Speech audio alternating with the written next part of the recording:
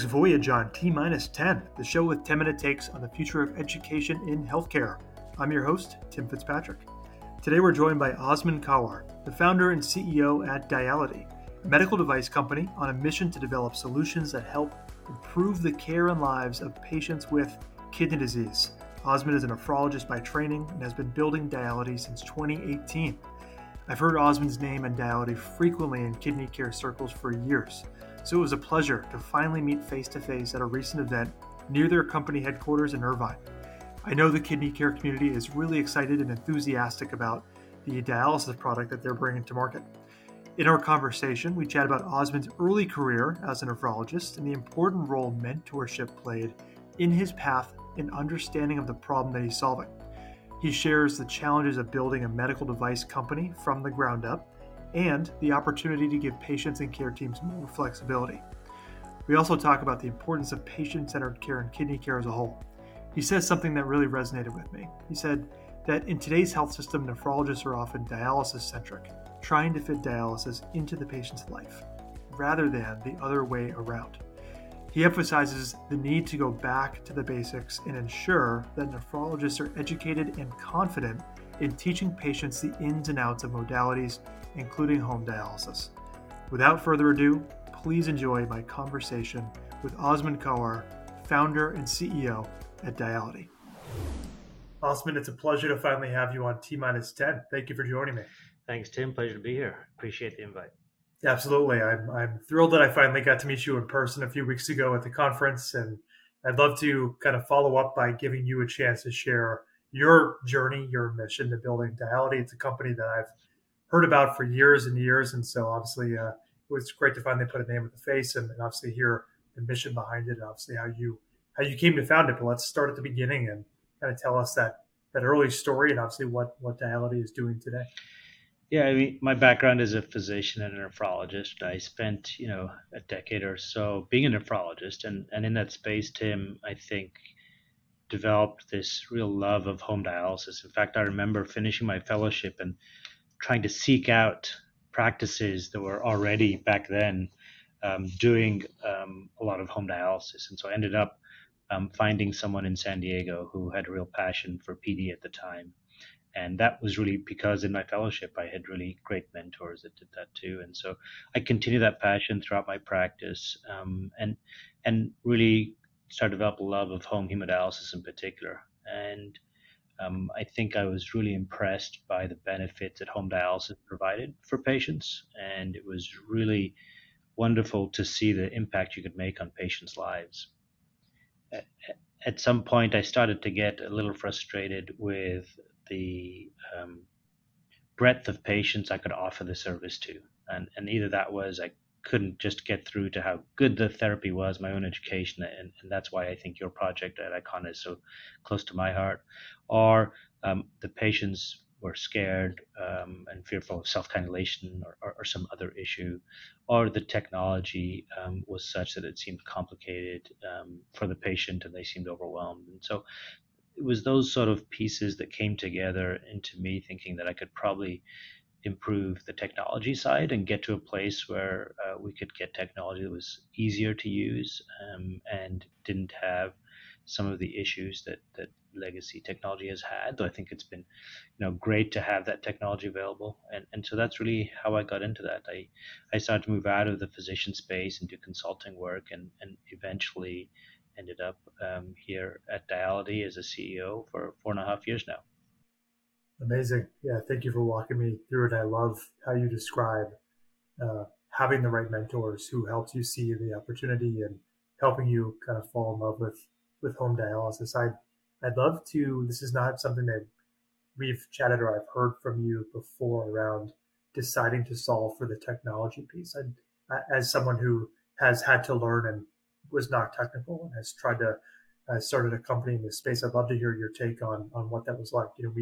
We've met with kidney care providers and leaders and had some of those discussions, but never on the tech side, the actual delivery, mechanical side. And I know from what I know about the history of nephrology and kidney care and how engineers build dialysis machines. And I just think that's something that's so fascinating and unique to kidney care. I think it's just a really cool draw. So I'd be curious to hear your thoughts on what it's like to decide to build the technology solution and do something in a way that it hasn't been done before that solves some of those Yeah, challenges. certainly. If I was going to say there's lots of different ways to solve the problem I described, I certainly chose the most challenging one to do. Yeah, there are easier things to try and solve in this space, but I don't think there are more important things to solve in this space. And um, I think that particularly with no background in engineering, you go in thinking you're going to change the world next week, and obviously, as we both know, building an organization it takes grit, determination, perseverance, and all of those things are important attributes for whoever is starting a company in the United States. And I think um, it's been a fantastic journey for me. A lot of learning.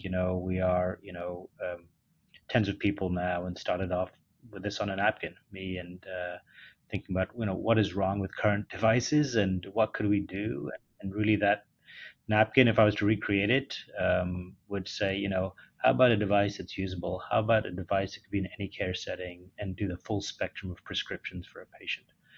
And then you just go about executing and figuring out what's next. And I think in this space, what's important is staying true to what you're trying to do, and your design input, choosing the right partners along the way, both on the investor side, on your leadership team, on the team that you build, and then creating important relationships as you go along to help you execute on the plan. I've also been very lucky to be in Southern California and in Irvine, where there is a real hub of med tech, I would say hardware med tech development, and that's been very useful on the recruiting side because there's some excellent other large companies in this space that has really created an atmosphere of med tech that's been useful to tap into. That's great, and I think it's one of the areas, and probably one of the biggest takeaways I had from the conference where we met is that medtech is one of those industries and arenas where it did not necessarily the whole virtual work from home and COVID, obviously the pandemic made that accessible for a lot of companies. But I think medtech and having Yeah. access and talent and the geography that still very much matters. So that's that's an important kind of insight in how you've. Yeah, it's interesting talking to co-CEOs in spaces that are very easy to go virtual. Um, we at that point COVID started, we were building our first device, and you can't put pumps and sensors together virtually, and so it was a real challenging time for us. But as in everything in life, the challenging pieces are what makes us stronger. And so you know that was a very interesting time. We got through it. We got to where we are today. But learnings along the way and all those challenges, I've always found when you look back, it's the challenges and how you got through them that truly you remember, not the easy stuff. Mhm. Amazing. Well, no more needed necessary time to solve this very challenge than now. So I'd love to hear where is the company today. You mentioned the progress. You mentioned I think any setting, full prescription range.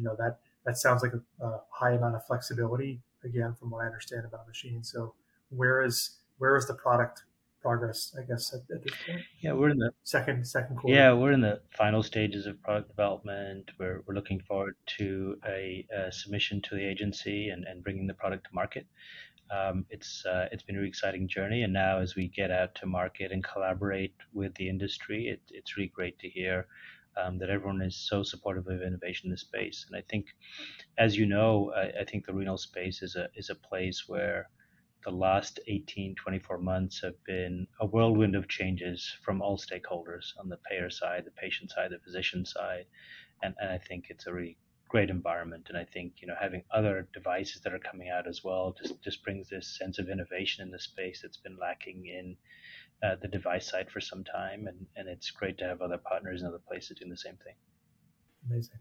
I'd love to have your take on, as a nephrologist who is now in the CEO seat, developing new technology that will be new for patients. Obviously, innovative in the sense that it's easier to use. There's high usability, and I think the education side of all of this is what I'm curious about. You described the setting of in center or outpatient dialysis clinics and wanting to unlock home, and what kind of initially drew you to home through some of those mentors you mentioned during your fellowship. Could you speak to kind of where education fits in your mind as a nephrologist who's obviously had that clinical experience, but now building a device company and just how you think about education on the patient side. Yeah, from the physician side, I think really, and one of the ethoses of our company is to really let the physician prescribe whatever modality they wish to in any care setting, and really getting out of the way and letting the physician and patient be the decision makers on dialysis and that prescription. And home hemodialysis is a great example of there are so many ways to do home hemodialysis. You could do it a short one daily, you could do it overnight, you could do a combination of both. You can really tailor the prescription to what the patient's needs are. But that doesn't happen often enough. And it's still a place where we are dialysis centric rather than patient centric, in that we are trying to make dialysis central and the patient has to fit around that schedule rather than the other way around. And so part of getting a device that's very flexible is being able to prescribe whatever the patient wants. So when you get to the education space, it's amazing how much time nephrologists spend in advanced chronic kidney disease educating patients on modalities. And I think when you think back to training, there's not a lot of time spent doing that. A lot of time taking care of crashing patients, but not in a lot of fellowship programs. Time spent 25 minutes of an office visit talking about different modalities and what patients should do. I think it's a real area of opportunity in it, and I think that it is. It's great that we are going to get more resources as we move forward. That there is more and more going on in the education space in nephrology, and recently we had increasing reimbursement to try and increase education for patients, but it really didn't move anything. We now have value-based care that's trying to do that, but again, I think we need more tools here. And so as Diality thinks about education, of course, as a device company, we think about it in two ways. How do we make sure patients are comfortable and care providers are comfortable using our device? But also, as we move up the funnel, how do we make both patients, payers, and physicians understand the flexibility that they have in choice of dialysis modality, choice of dialysis machinery, choice of dialysis prescription, all these sort of pieces. And I think that we need to continue to leverage technology to do that. This is it's helpful to think about the two areas you described: the patient side in the home, the care partners who are on the front lines receiving treatment, understanding the flexibility on that front, but then also the stakeholders upstream. You just mentioned something stuck out to me earlier. You said it doesn't happen often enough with regard to the flexible dialysis prescriptions. I'm curious, are there any top of mind hurdles on why that doesn't happen? Is it largely technology in your experience? Is it low awareness? I mean, are there any challenges that are front and center when you think about why isn't that happening? And of course, I imagine that the machine helps if it is flexible Yeah, itself. it's multifactorial, but I think if you stay physician centric about that conversation, I think that we need to create and build nephrologists that understand home modalities to a greater extent. And that I think is happening. I think fellowship program directors are thoughtful about that. But during your fellowship and training, you need to understand the different ways and be comfortable and confident in the different ways of prescribing dialysis that's patient centric. And I think that's happening. But if it doesn't, then when you get to your practice side, you need to be exposed to that. For example, on PD, there's many ways to prescribe PD that you could have, daytime fills, you could have overnight, you could have a combination, you could do just daytime. There's lots of different ways to do it the same on home hemodialysis. And I don't think that there's enough experience and comfort and confidence on the physician side to really do some of that work in the vast majority of cases. And so I think that leads to the education that's provided generally being outsourced, and that outsourced space maybe not being as knowledgeable about the different ways to educate people. When I think about HHD in particular, the current technology is very volume based, and there are physicians I know who are very uncomfortable how to prescribe HHD. They don't really understand the volume based prescription. They don't understand some of the different ways we should prescribe HHD compared to in-center dialysis, and so I think that leads to some discomfort again, and so educating physicians, I think, is part of it. I think also our patients are much smarter than we give them credit for, and I think we need to spend more time giving them the tools they need to help in that shared decision making, and I don't think enough of that happens. And so I think more tools that are patient centric and allow them to be involved in that decision is going to be great. Amazing. The fellowship piece. So I love hearing the different sides of this, and getting some context around the challenges that I hear. Obviously, your perspective is incredible, just given that you've had the breadth there. Do the fellowship program directors mentioned they're thoughtful about how we're educating physicians and early career physicians? Have you stayed plugged in as as someone who's had great mentors? Do you still have those relationships? What are you seeing positive signs of people wanting to have those fellowship directors, and how do you think those programs are kind of developing since you went through them about a decade ago? Yeah, yeah, I think it's in flux. I happen to go to a place with great home ethos. Um, it's not there everywhere, and I think you have to think back to someone's going to be an internal medicine resident applying for a fellowship. How much are they really aware of the importance of home dialysis, and how much is that a selection criteria for their fellowship, and how are they driving that conversation, as well as the regulatory body space. And I think there's a lot of community drive from places like American Society of Nephrology, Kidney Health Initiatives, that are trying to continue to drive this conversation earlier and earlier in the funnel. Just like we talk about the patient funnel, it's a physician funnel too. We've got to move up there and make sure this is key in part of the training programs. And I think there are things like PD University and other things that we do to try and make up for that. But I think the more we can drive this to the fellowship training space, the better on the physician side. And on the patient side, we in all aspects of medicine need to continue to give patients the tools they need to help in this decision making space. And starting dialysis for a patient is a really big decision, and patients go several ways, but one of them is to close their eyes and pretend this isn't happening. And so, how do we attack that problem and fix that? And for those that are going to be involved in the shared decision making, do they have enough tools? Is it widely available?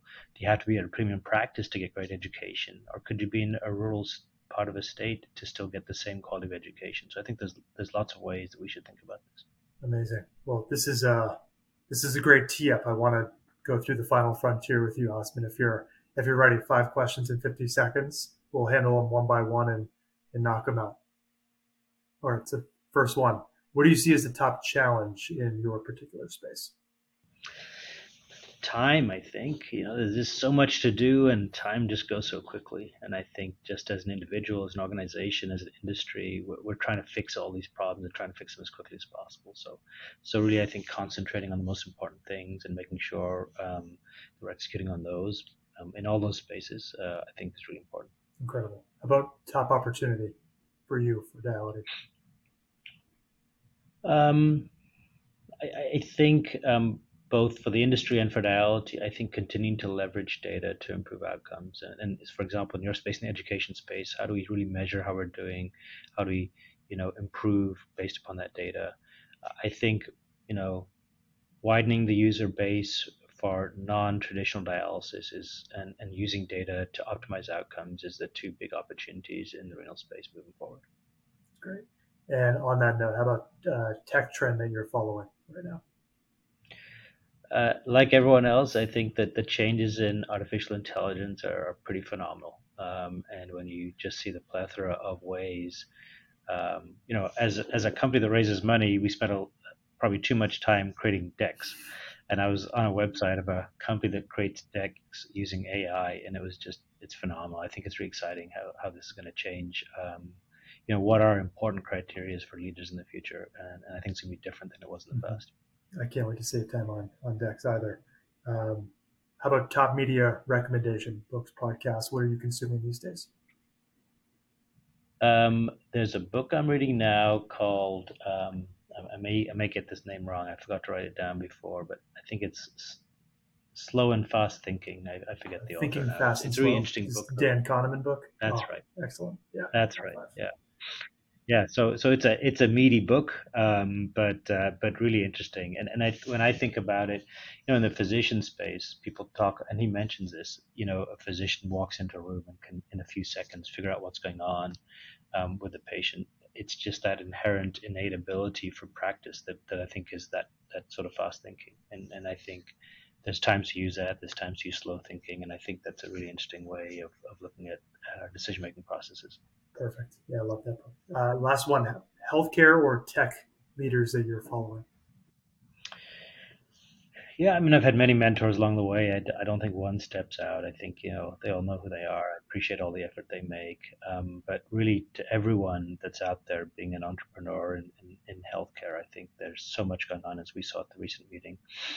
So hats off to all of them, because I think we're all driving hard to improve outcomes for patients. Amazing. Well, Osman, it's been a true pleasure having you on. I'm rooting for you, excited for everything Diality and yourself are bringing to the market. Can't wait to see what you do the rest of this year and going forward. And thank you for joining us on T10. Thanks, Tim. Thanks, T10, for the invite, and it was great chatting today.